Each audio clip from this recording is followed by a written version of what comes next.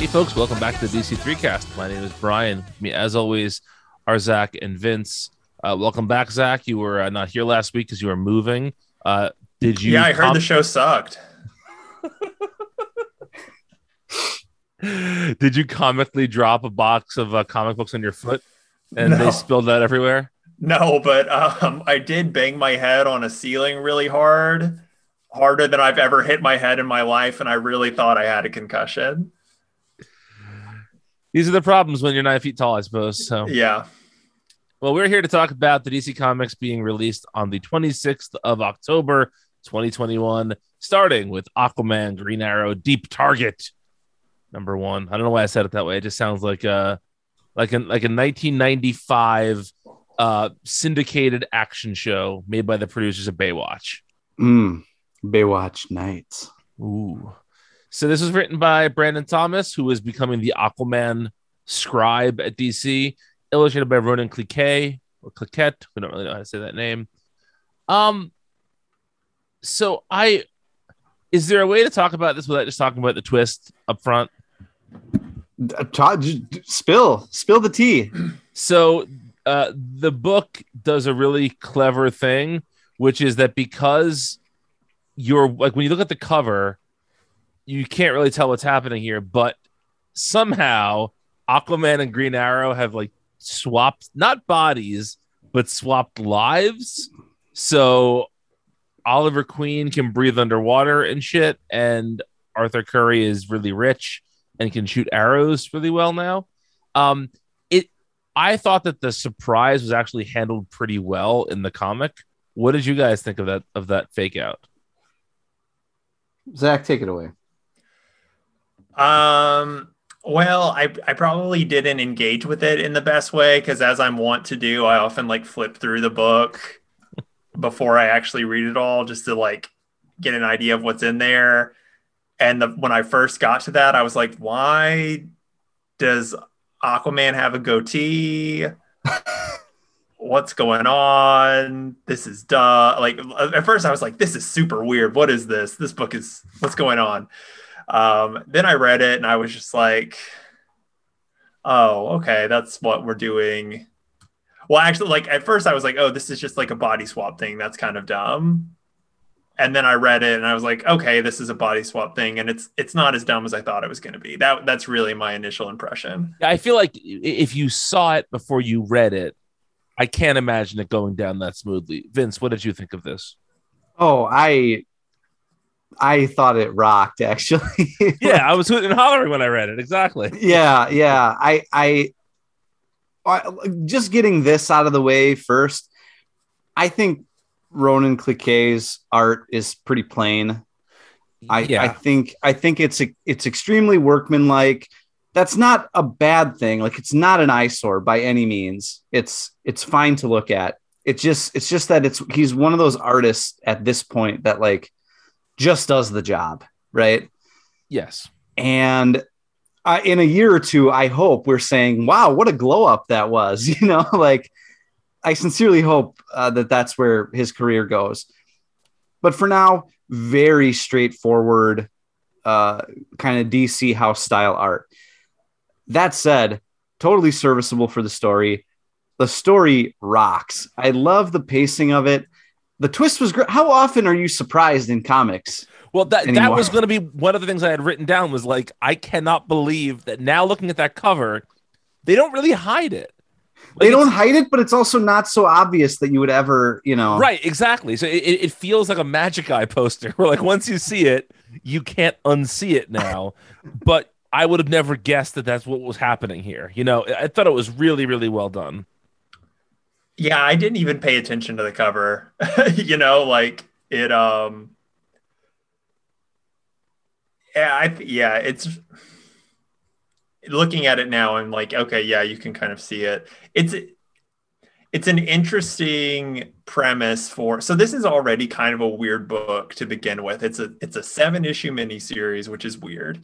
Well, that's a new thing DC's been doing more, but it doesn't make it not weird. But this isn't like the first 7-issue series they're doing. What other ones have there been? Oh, no, of course you put me in the spot like that. I want to say like maybe the Mr. Miracle series is 7. I think it's 6. or I've noted it in the solicits before. I'm sure there are other ones. Yeah.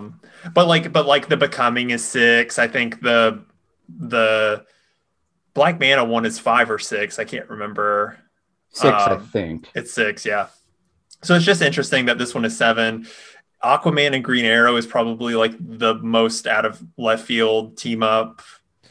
Sorry, 1 second here. Justice League Infinity, not that we're reading that, is of 7. That's Pennyworth is of 7. We're not reading that. The Joker Pennyworth. the Joker HBO Max's Pennyworth? Yes, HBO Max season 3 Pennyworth. The Joker Presents a Puzzle Box is of 7, and Titans United is of 7. So again, like it's not the only one. That's all I wanted to say. Okay. Yeah. Okay. It's funny because I think a lot of those are more kind of like digital first style, or not. Yes. I know they might not all be digital first, but a lot of them are things that kind of feel that adjacent. Whereas this seems like with the creative team and the Aquaman stuff that's going on, like very front and center DCU stuff. But regardless, it's just like one extra issue. But still, like the team up is not one that you would usually expect. And for this to kind of be the like launch pad, I guess, for the next era of Aquaman, having it being a Green Arrow crossover is very surprising and interesting to me. I really dig the stuff between them. The stuff with the villain is very weird, I think. Well, can I ask a question before we get to the villain stuff? Yeah, sure. Do you guys get the impression that this is, and I know that this phrase is somewhat cursed and always in flux, is this in continuity? Like, is this happening with the other Aquaman stuff that is happening? Or is it, because I kind of, once we looked at those other books that are getting the 7-issue series, you're right, Zach, they're not like the books that are necessarily interacting with other pieces of the DC universe. So is this a standalone story, or do you guys think this is part of the greater Aquaman story right now? And I want to say, I'm not putting a value judgment on that. I'm not saying that I only care about it if it's one or the other. I'm just curious as to what you think.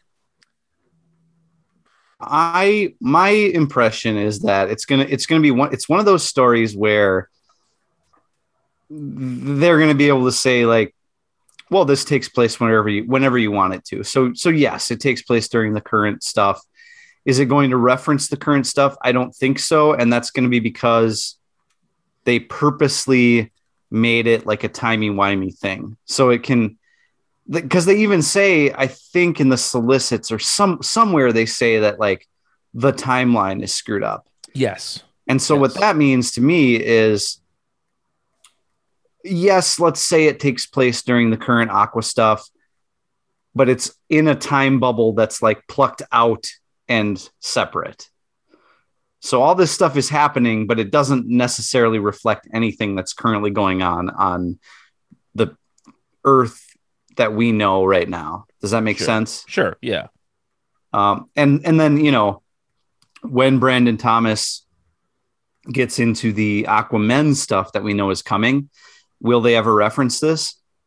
Maybe in passing, but it won't really matter. You know, it's not maybe like the villain would continue over or something. I could see that. Or Arthur makes mention of like the time I got body swapped with, or whatever you want to say. Right. Or maybe Oliver has a small part to play in that crossover or whatever. Sure. Yeah. The villain is interesting. It's Ollie. weird. Sorry. Ollie. Yeah, I know what you meant. I didn't know, so thanks for clarifying. The villain is interesting because like I don't get a sense of what the end game is with that plot, but I do love the way he's just this slimy. I'm not talking about the final page reveal, just like the opening where they flash the dinosaur back from the prehistoric era to now. And then he shoots the poor little baby dino in the head. Like, I love how intentionally skeevy that is. That feels like something out of like a very, well, like it is almost something, Brian, like out of a 90s, like skeevy dark USA television series or something. Out of Silk Stockings. Yes. Yeah. Yeah, out of Hercules and Xena. Yeah. No, it's just like it's like a villain that like, yeah, I'm gonna blow this baby dino's brains out. What are you gonna do about it? You know, I liked it on that level. Yeah, I thought this was cool. Yeah, I had noted that the art was a little mundane, but I also think that for the for the switcheroo to have worked, it kind of is benefiting from having mundane art because if everybody looks a little bit lumpier or a little bit less refined than we're used to seeing, we're less inclined to think that person isn't who they're supposed to be, right? Like if it was if there was something about if Ollie was drawn like really, or Green Arrow rather was drawn swimming really like effectively and gracefully, you'd be like, wait a minute, since when is Oliver Queen like an Olympic swimmer? But then by having it all kind of just like lumpy and whatever, you can more easily buy into the status quo that's going on here. Yeah, I do want to say I love the the helmet quiver pack that that is put on in the beginning that we think is being put on Oliver, but it's actually being put on Arthur. That like makes him kind of look like a monitor, almost like the anti-monitor with that helmet. But yeah, I thought that was fun, and I felt that my only complaint, like from a scripting perspective here, is I thought that the disagreement between Oliver and Arthur goes on a little bit too long. Like I think more or less everybody gets the point of what's happening before they stop talking, Yeah. But again, I think overall this was a very fun first issue. Any other comments? Sorry, Zach, go ahead. The only thing that I thought was like a little weird about the exchange is it's kind of nebulous how long things have been like this, because like Ollie says like, I've been draining the water out every night waiting for you to come, and it's just like how long have they been like this before like Arthur decided to just like go down to Atlantis, which is like a very small thing, but that was just something I was thinking while reading. Yeah. This is gonna be like one of those things where it's way longer than you think. Like when you read interviews with Harold Ramis about Groundhog Day, and it's like, oh yeah, he was reliving the same day for 10,000 years, and it's something that seems crazy because you just don't think that big. But maybe this is the 5th year this has been going on. I don't know, because the timeline's all messed up. So who could know? All right, that brings us to Batman: The Long Halloween Special, written by Jeff Loeb, illustrated by Tim Sale. Vince, I want you to take this one away.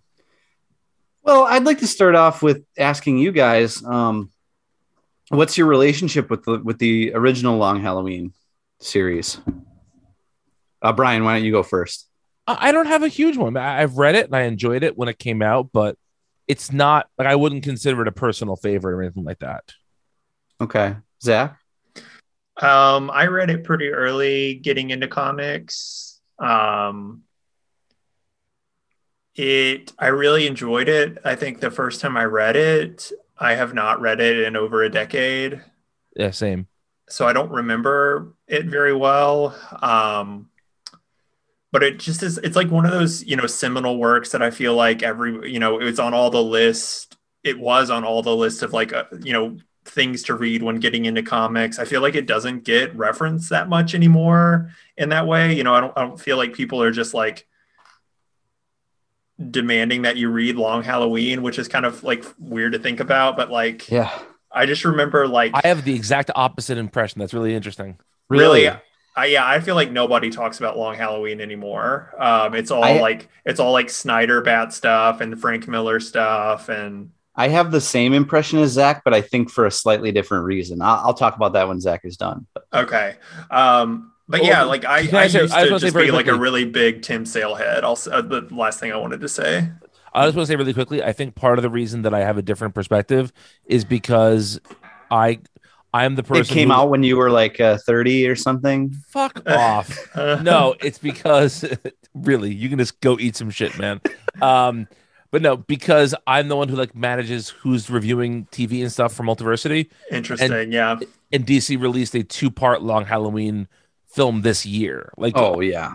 Yeah. I Yeah, feel that's like, true. and so I feel like when I get a lot of emails from DC, they're like, before the movie comes out, read the comic. So I feel like I've just been sort of not inundated with it, but I've seen a lot of people referencing the Long Halloween over the last year or two. But I would also say that whenever you get those, like, remember DC was doing for a while that book that was like DC's essential graphic novels where they'd give it out at conventions and stuff. I feel like the 5 Bat books that were always mentioned were like in modern times, it's like Court of Owls, Dark Knight Returns, Year One, Hush, and Long Halloween. I feel like that was always the like last of those books mentioned.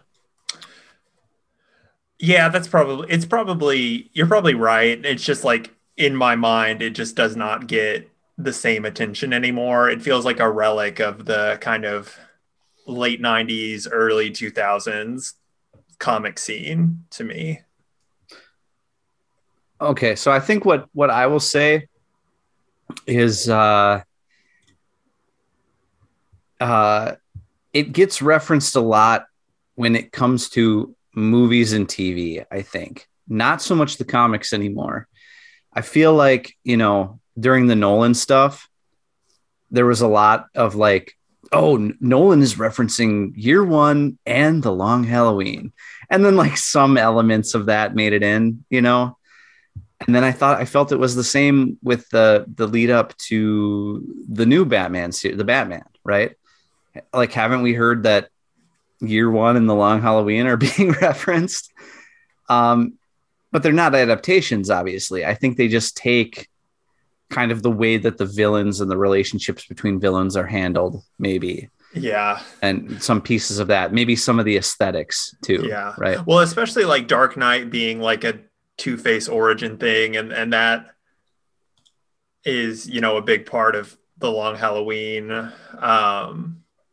It's really funny. I read Long Halloween before I read Year One. And I've always like, Long Halloween, even though there is a Year Two, I've always thought of Long Halloween as more of like the de facto Year Two. Yeah. Yes. So although I will say Year Two is an underrated Bat story. Okay. I've never read it, so I mean, to be fair, I probably haven't read it in 25 years, but at the time I thought it was a very underrated Bat story. Has it not aged well, Vince? Let's read that again. Oh, really? Okay. Sometime. Okay. I mean, I don't know. Maybe you would have more fun with it than I did when I honestly can't even tell you what it was about. I just remember thinking it was good. Isn't Reaper the villain in that one? Oh, maybe. And like Bruce almost gets married, something like that.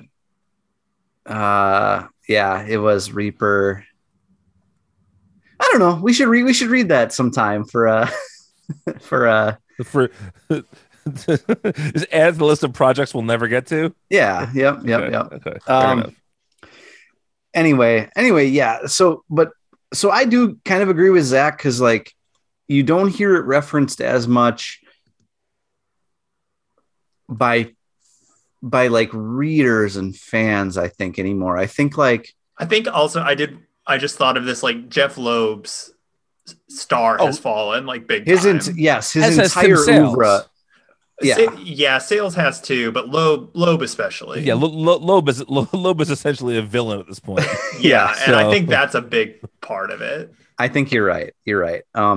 His entire oeuvre is like looked down upon these days, and the Long Halloween, which I'm like you, Zach. I haven't read it in probably a decade. I remember liking it quite a bit because, you'll recall that my DC Comics origin story was like reading a list of the most recommended comics like 15 years ago, which would have been, it started with Crisis, but then it was like all the Bats, like Year One, Legend, the Dark Knight Returns, the Long Halloween, all that stuff. Like I read all that stuff in the beginning of my DC reading career, so to speak, and haven't revisited a lot of it since. So I'd like to read the Long Halloween again and see where it sits with me. But I remember enjoying it quite a bit. The thing I think though is that writers these days are trying to do their own Long Halloween a lot. Like I feel like Tom King's run had elements of, they're all trying to do their grand story with all the villains that is somewhat tenuously linked together, right? I would also argue that what makes it and stories like it, I don't want to say unique, but maybe desirable, is that because it happens happens outside of continuity, happens in the past, that you can tell a story without it being interrupted in any way. Mm-hmm. And I think that is something that came out of this era of Bat stories, which is just that people really like telling stories of Bruce at a certain age.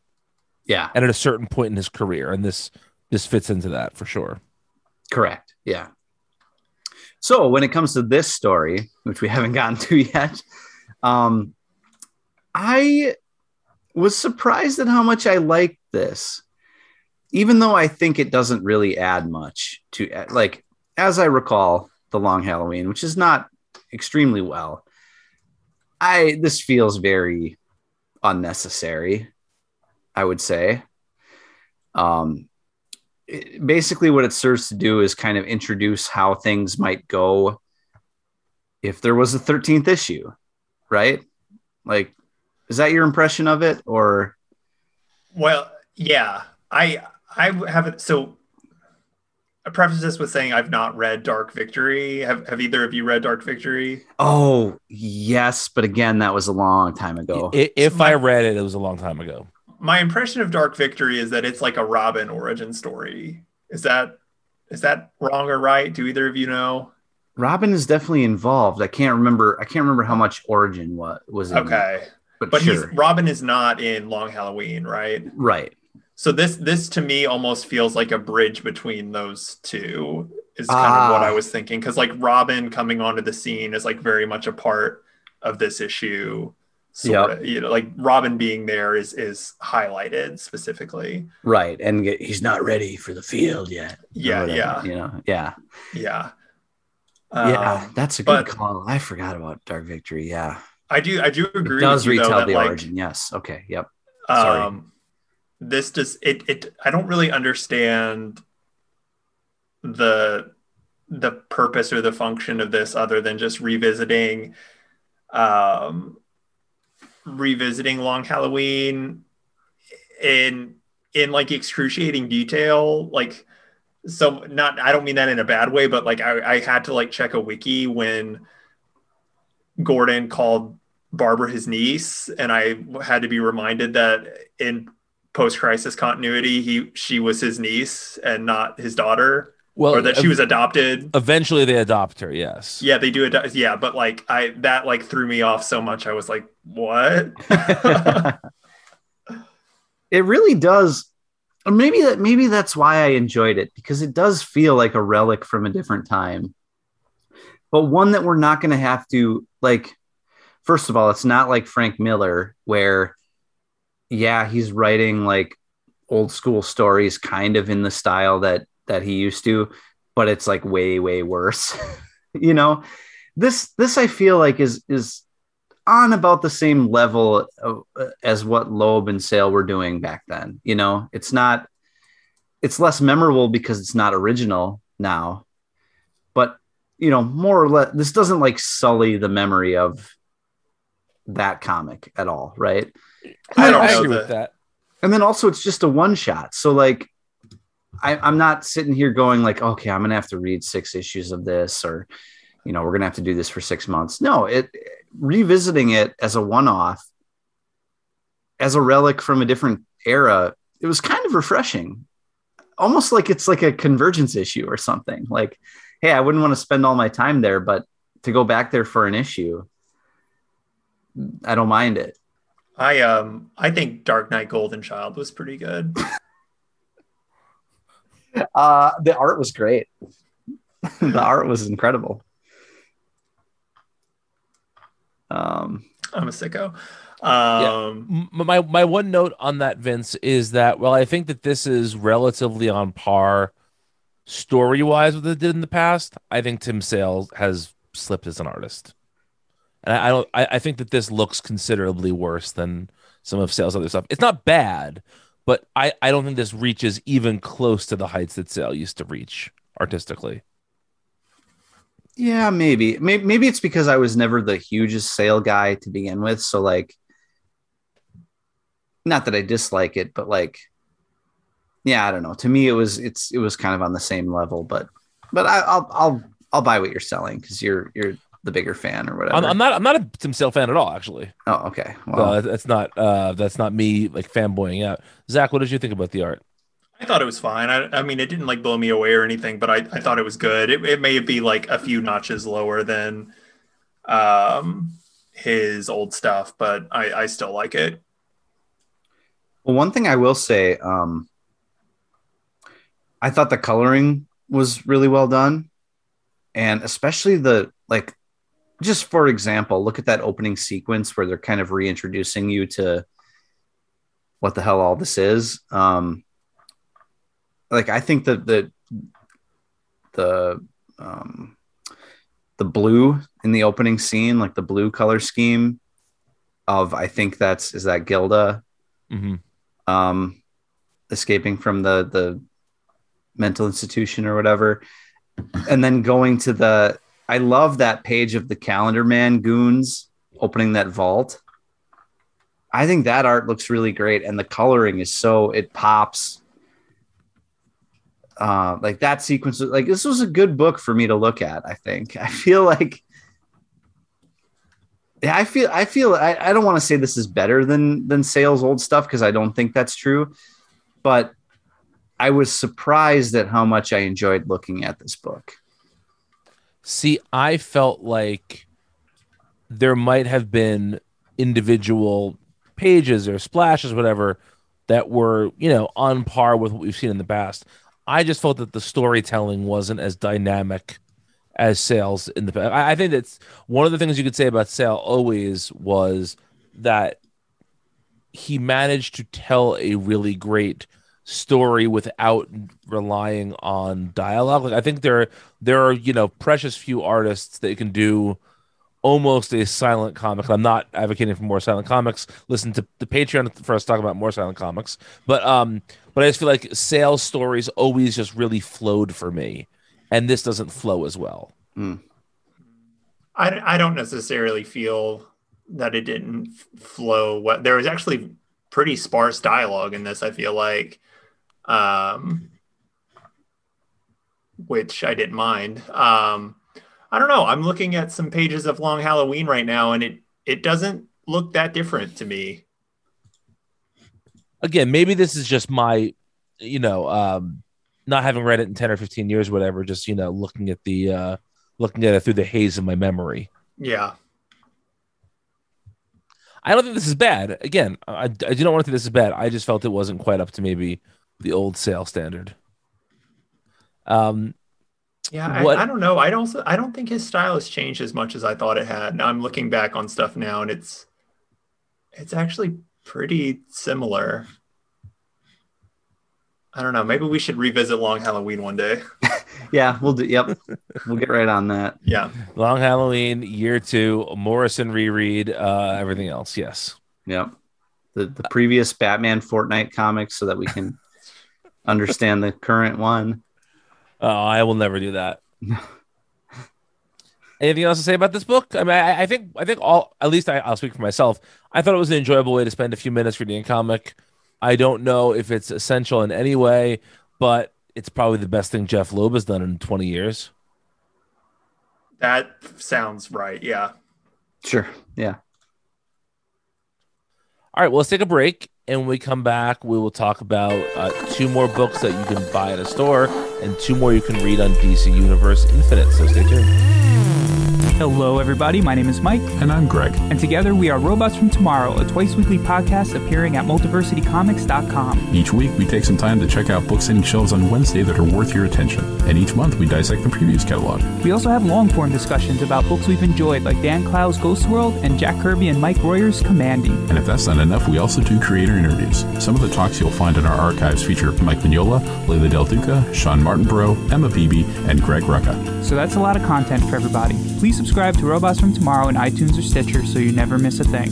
Robots from Tomorrow has hours of comic-focused entertainment week in and week out. And now, back to your show. And we are back with our first spooky selection of the week, which is DC versus Vampires. Oh, long Halloween wasn't spooky enough for you? I guess right. This is the second spooky one.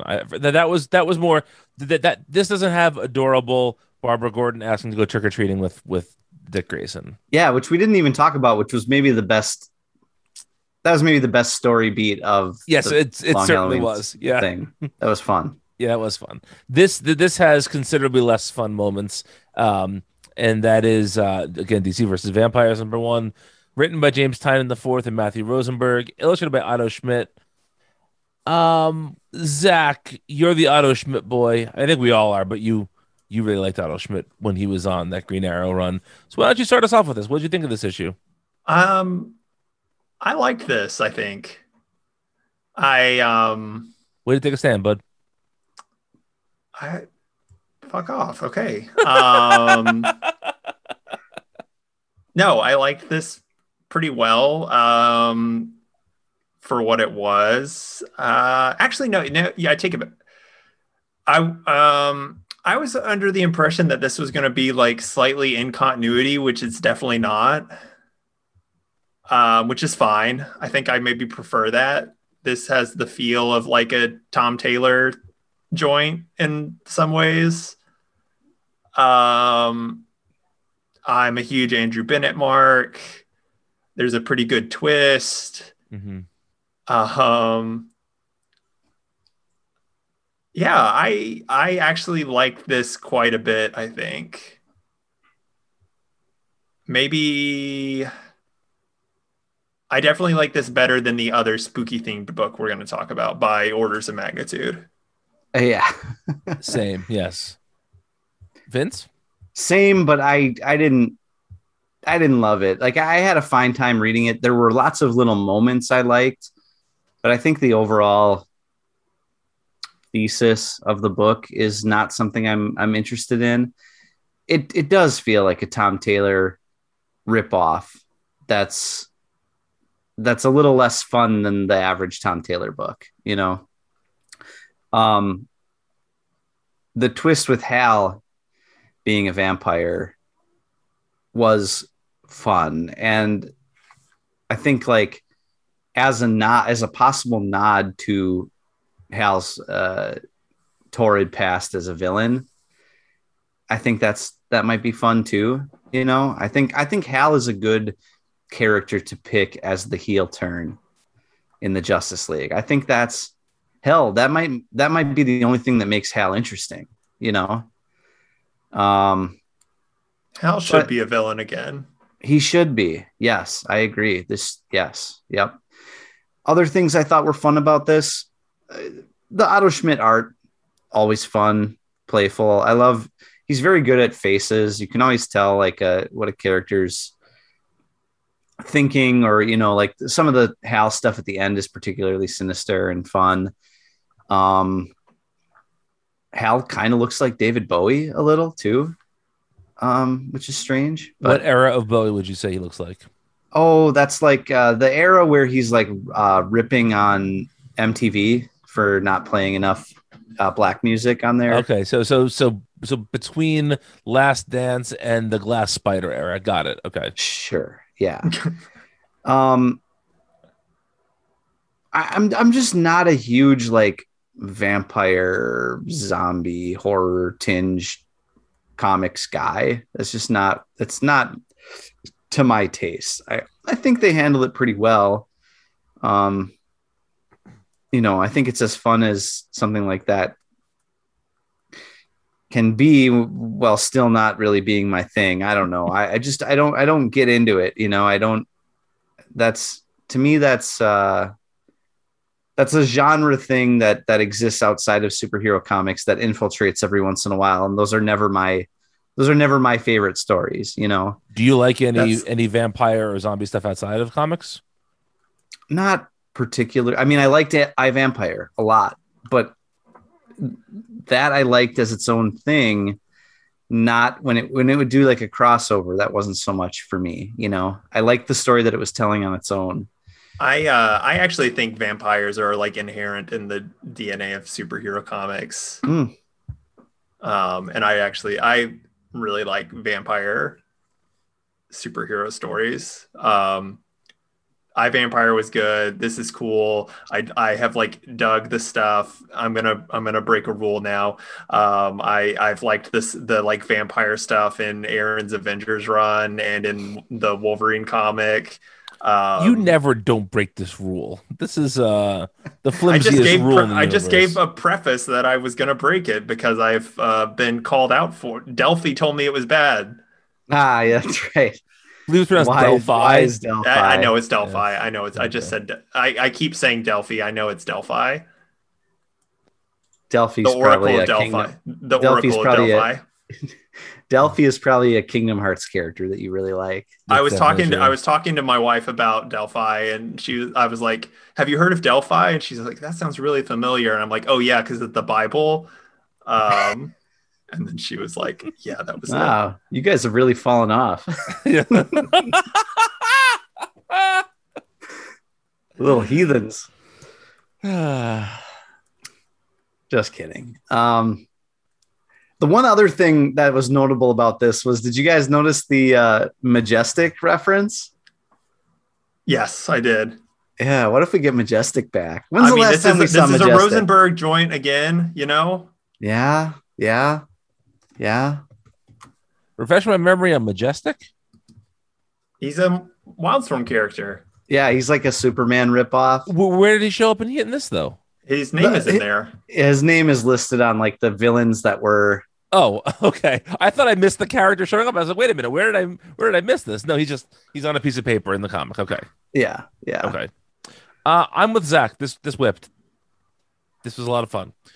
I want to put 3 caveats to that though. The first is, if this happened in any month that wasn't October and it wasn't Halloween season, I probably think it was worse than it is. Or maybe that makes me think it's better than it is because it's in Halloween season.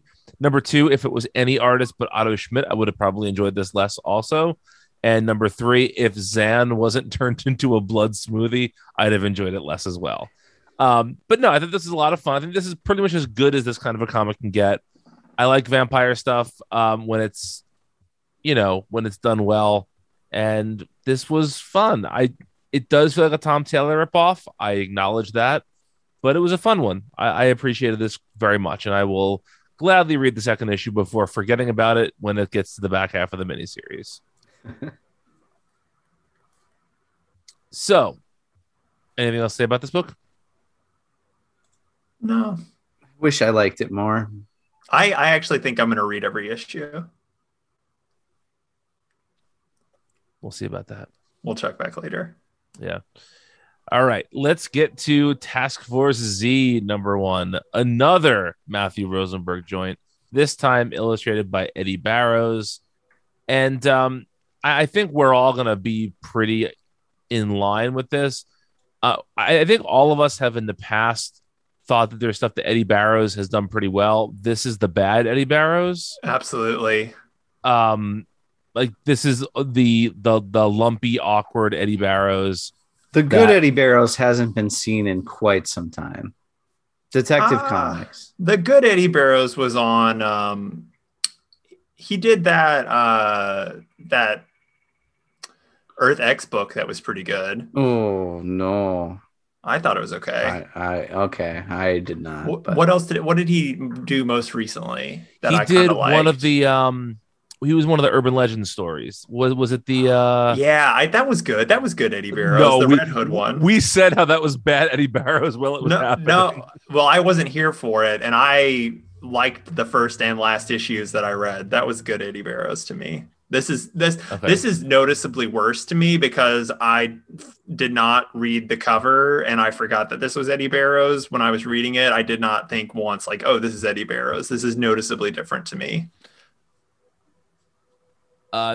This art sucks. Number 1. Number 2, I had threatened off air that maybe I was going to go back and reread the backups in tech.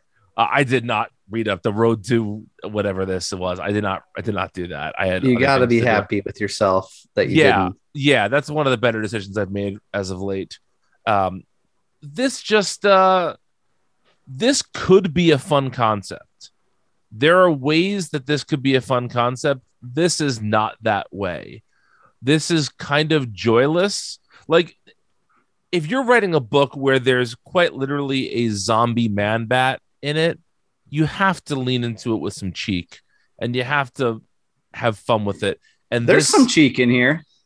Not that kind of cheek, but and this is just this is far too dour and serious, and it's not nearly as fun as it should be. And this shockingly is in continuity, it feels like. And if you had just looked at this art and everything else, you would have never guessed this is actually like an ongoing part of the DC universe. But it is, and it's not great, Bob. Zach? Yeah. Oh, sorry, Vince, go ahead. No. I was just gonna say, yeah, it is in continuity because it's on all the lists for. It's a Fear State tie-in too, which is hilarious. Yeah. Okay, Zach, go ahead. I don't have anything else to say. It was not good, and this is an ongoing, ostensibly. Oh no. I just heard all the joy suck out of your body at once. Oh, that means that we may have to revisit it again at some point. Yeah. No, it's an ongoing, but it will not last longer than 12 issues, right? Like, it's going to be one of those. I guess, but why not? Like, it's being launched at the same time as DC versus Vampire. Why not just go ahead and put a mini on it? Unless they like are hoping it like blows up. But I wonder if they think like, oh, this is zombies. People love zombies. It always sells well. Maybe if we do it as an ongoing, it will sell well, and it will be like the surprise hit, and we will keep it going inexplicably as long as we can. I can't imagine. This is like, I would much rather DC versus Vampire be an ongoing than this. I just don't get. I've never understood the appeal of zombie stories, like, period. And then, this is so like dour, and we are the Walking Dead, Vince. I guess that's I am. Appeal. I would. I guess maybe I've never understood the appeal of like the Walking Dead because I'd be like the first one killed in any of these situations. When the mysterious stranger comes into town and is like offering you something that's too good to be true, I would be like, oh yeah, sure. You'd be the one getting cucked while you're in a coma in the hospital. Absolutely. That's already happening, I'm sure. You are in the hospital a lot for work. So. Yep. I guess, let's see, what else can I say? Boy, I don't know. The only other thing I can add about this book is that there is a page with Jason Todd's bare ass in it. And except the way that Eddie Barrows draws it comparatively, it's like Hank Hill's butt. You know Hank Hill? Have you ever seen his? He famously has no ass, right? Mm-hmm. It looks like that. Like there's a hint of an ass there, but it's really not there. There's no cheek. He's not caked up at all. He's Hank Hill. I wish that were as fun as it sounds. Yeah, I would enjoy a Hank Hill as Red Hood comic. Can we talk? The most egregious thing on that page, though, is like how nonsensical the like panel direction works, so much so that they had to put in fucking arrows. Yeah. Yeah. That is like kind of embarrassing, I think. That's like old school. They used to do that in like the golden age. Because like I guess people weren't used to reading comics the way that they work yet or something, but yeah, it does not come off well here for sure. Yeah, I didn't like this. Nothing against Matthew Rosenberg, who is probably a fine fellow. Haven't enjoyed much at DC from Rosenberg yet at all. Sadly, I agree with that. All right. Let's move over to the two books that are DC Universe Infinite titles. The first one is Monkey Prince #0. This is just a little teaser for the new Gene Luen Yang, Bernard Chang book that will drop come February. And this was announced at Fandom this weekend. Hope you guys all got your dome there. And it's a short little story.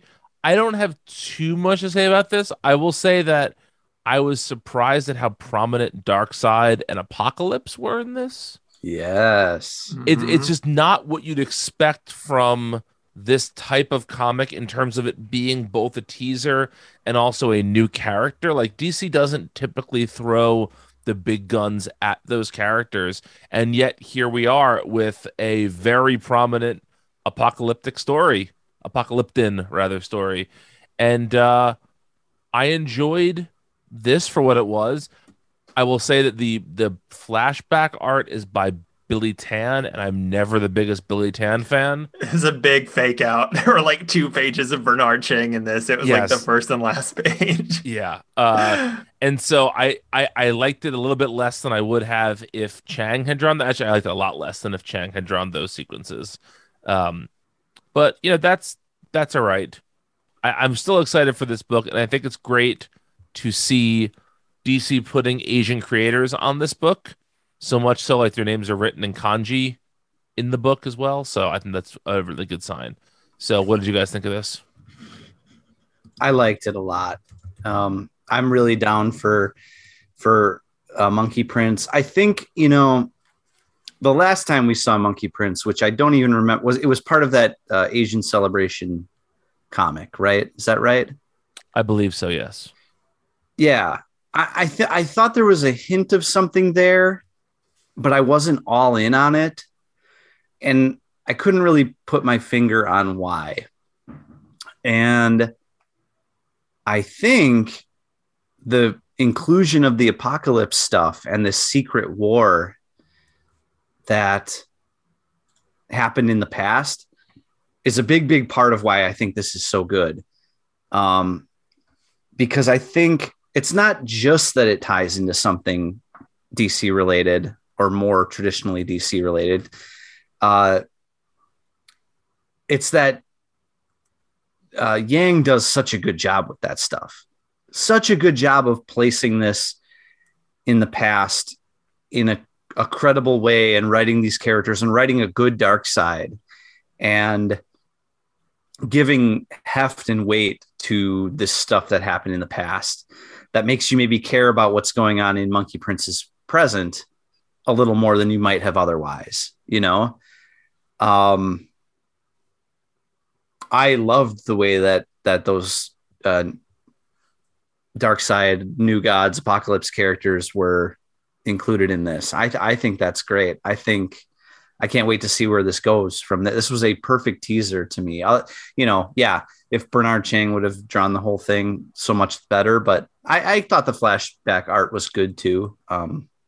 Just, of course, lesser than Chang, who's not going to be, you know.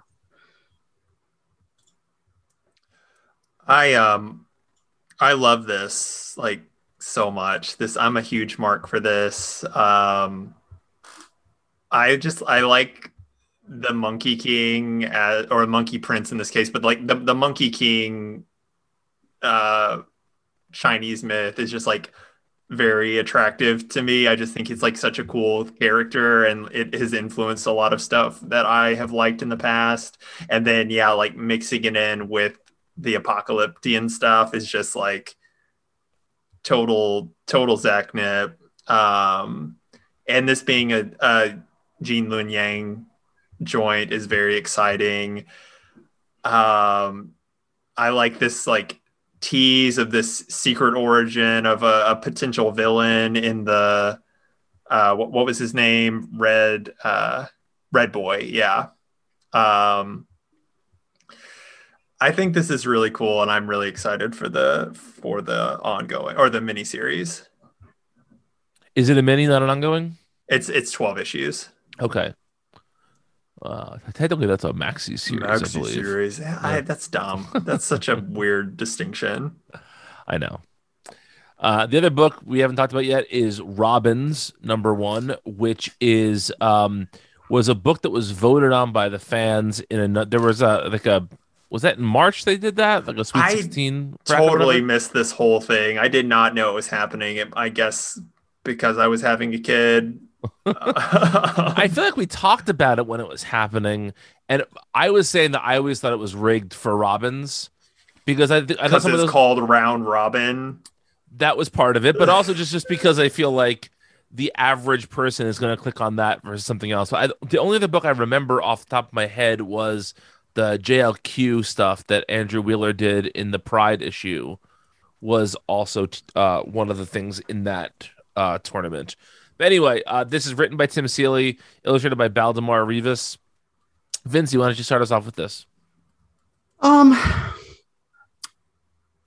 I like this to a degree.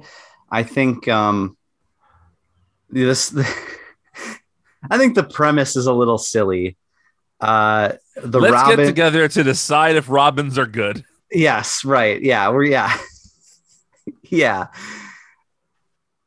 It's kind of dumb. Like it's almost like they're, the question like, Bruce adopting these youngsters, does it mess them up? Does it take them from, they're not in like stable environments usually, but does it take them and make their lives worse or better or whatever? But it's not even really doing that. They're not even really examining it from like a therapeutic standpoint either. They're just kind of telling the audience what their character traits are, right? And you might know me as the smart Robin. I'm the guy. Yeah. So yeah. Yeah, basically. Right.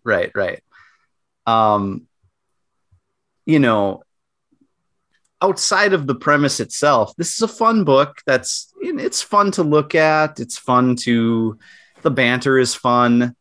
I think this idea that they're revisiting their earliest criminals, it can be fun depending on how that plays out in future issues. That's also kind of a concept that's revisited a lot. Like, oh, somebody from our past is coming back to haunt us or whatever, But I think I don't know if it's going to reach a new audience because now, first of all, I don't think they publicized the contest between all these pitches very well. Like Zach is evidence of that. Yeah, like you guys said, like this kind of breezed by. They didn't do a great job of promoting it. There was some controversy about the way it was promoted, as I recall, just because like some people made it seem like marginalized concepts and ideas were being made to fight it out for there to only be room for one of them, And I think there is a degree of truth to that. I don't think it's like a complete moral outrage or anything, but I do think it is like, okay, you're telling me out of all these books, there's only room for one. You know what I mean? Right. And like, this is a book that couldn't have just been made without like, right. This is like DC's bread and butter, Yeah. Yeah, if you're gonna give a book a shot that maybe wouldn't come out of the DC like brain trust, then give them a book that isn't just the same book. Mm-hmm. Right. Yeah. That said, I'm definitely in on this book. I think the covers are great. I don't know if you guys have seen the variant covers where like each new issue is going to have a variant cover with a like different cheesecakey picture of different Robin. I have seen that. Is this out in print yet, or does it come out later? It comes out later, I believe. Maybe next month. I think November. Yeah. Okay. Yeah. Okay. I did see that. Some of those are really cool. Yeah, they are. I almost want to. I don't buy physical anymore, but I almost want to get I'm going to become the variant cover boy just for The two of you fucking talked me out of buying physical comics. I was hanging on, and you're both like, no, digital's the way to go. And I was like, you know what? I'm taking the plunge. Wait, with my why don't we boys. do Dio?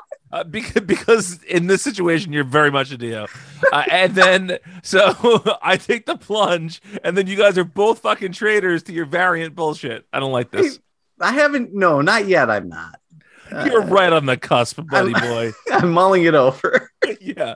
I'm soul searching. Go on. Anyway, what I'm saying is I didn't over the top love this. I enjoyed it, and I'm in for the longer haul with it because I think the payoff is going to be better than this first issue was. Zach? I mostly really enjoyed this. It's really nice to have Seeley back at DC. I feel like he kind of went away for a while. I'm sure he's done things, but I feel like the last big thing he did was Nightwing, and this is kind of like a return to that in a way. You are forgetting about the critically acclaimed Batman versus Lobo. I mean, Superman versus Lobo. He's currently doing. You're right. That's pretty recent though, too. I really feel like this issue would have been better served by cutting out the whole anarchy opening section and just getting right to the meat of the meeting, and just kind of making it like. I thought that the like flow and the pacing of this was very weird, where it's like, okay, we're all going to get together and fight anarchy. But also, after this, we got to meet up and talk about whether or not being Robin is good. Like that felt really kind of dopey and shoehorned to me. I wish it had just like opened rather on like the idea that like, okay, the Robins get together sometime and they talk about their time as being Robin, not or like even I think, I'm sorry to interrupt you, Zach, but even if like they were fighting anarchy and then just happened to get dinner and this came up, that would have been less that'd be more awkward natural. too. Yeah, that'd be more natural too. But just like the idea of like, this is the time to finally have the conversation of whether or not being Robin is good. Is it good or bad? Who can say? So I thought that was really dopey, but like once we actually got to that part and the interactions between the Bat family were pretty fun, I think. There was a really great line where I can't remember who it was who called him out, but I think this was actually in the fight maybe where Damian calls Tim by his name, and then he's like, Tim is just like, code names only, and he's like, please, you called yourself the Drake for a while. Which was very funny. That's the second time now someone has dunked on that name. It was stupid memory. Sorry, Bendis. But is that the fastest you've ever seen an alter ego shelved? Probably, yeah.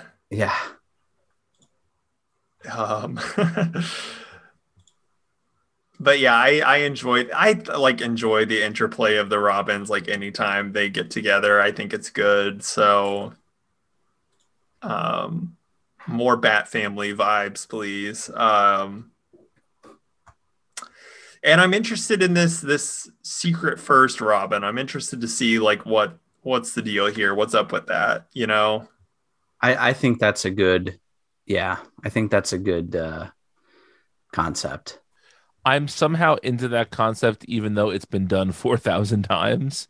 Yeah. Like, but I still am enjoying it. So, I think it's a good character design for one thing. And I think, also, their introduction is a big dig at Tom King. How so? With the poem. Oh, okay.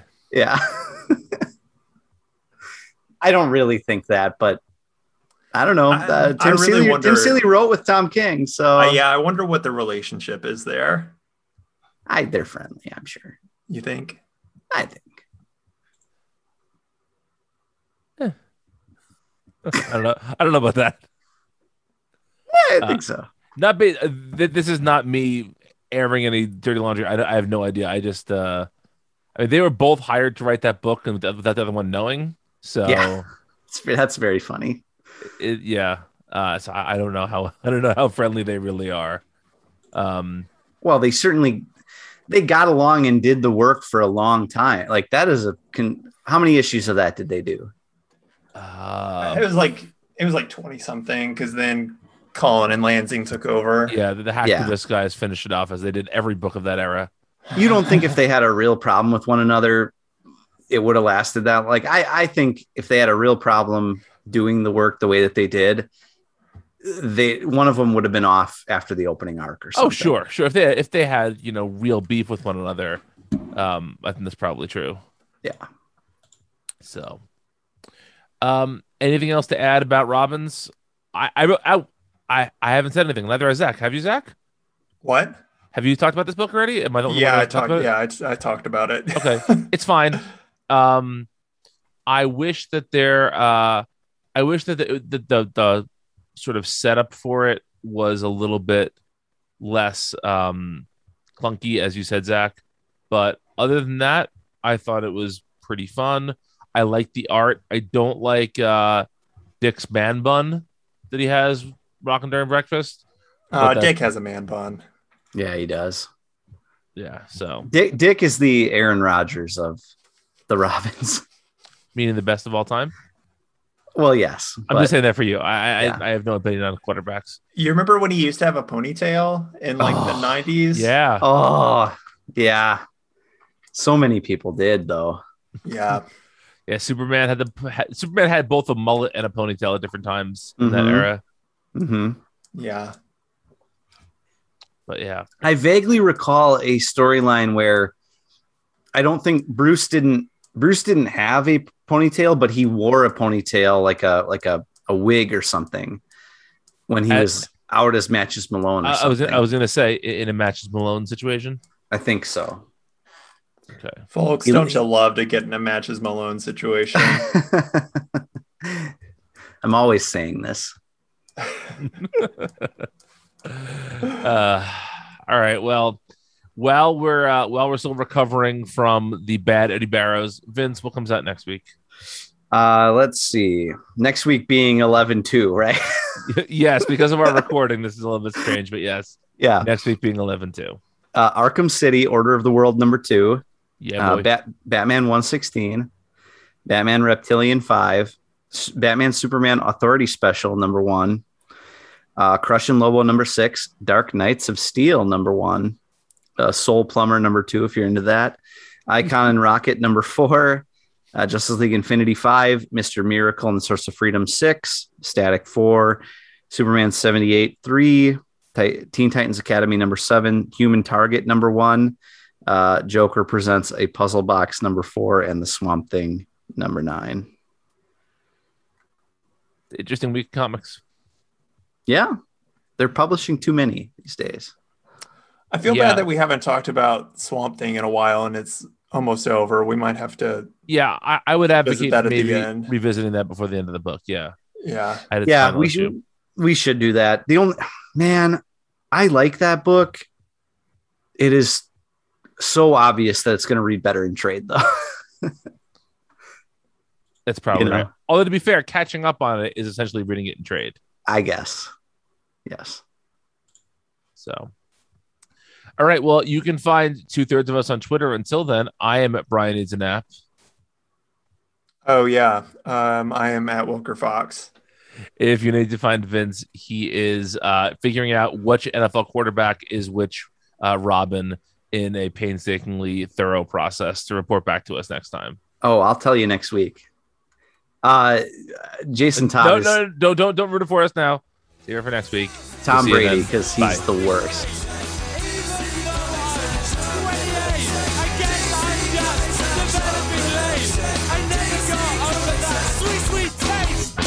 Vince and I will just sit here and yank each other's pods.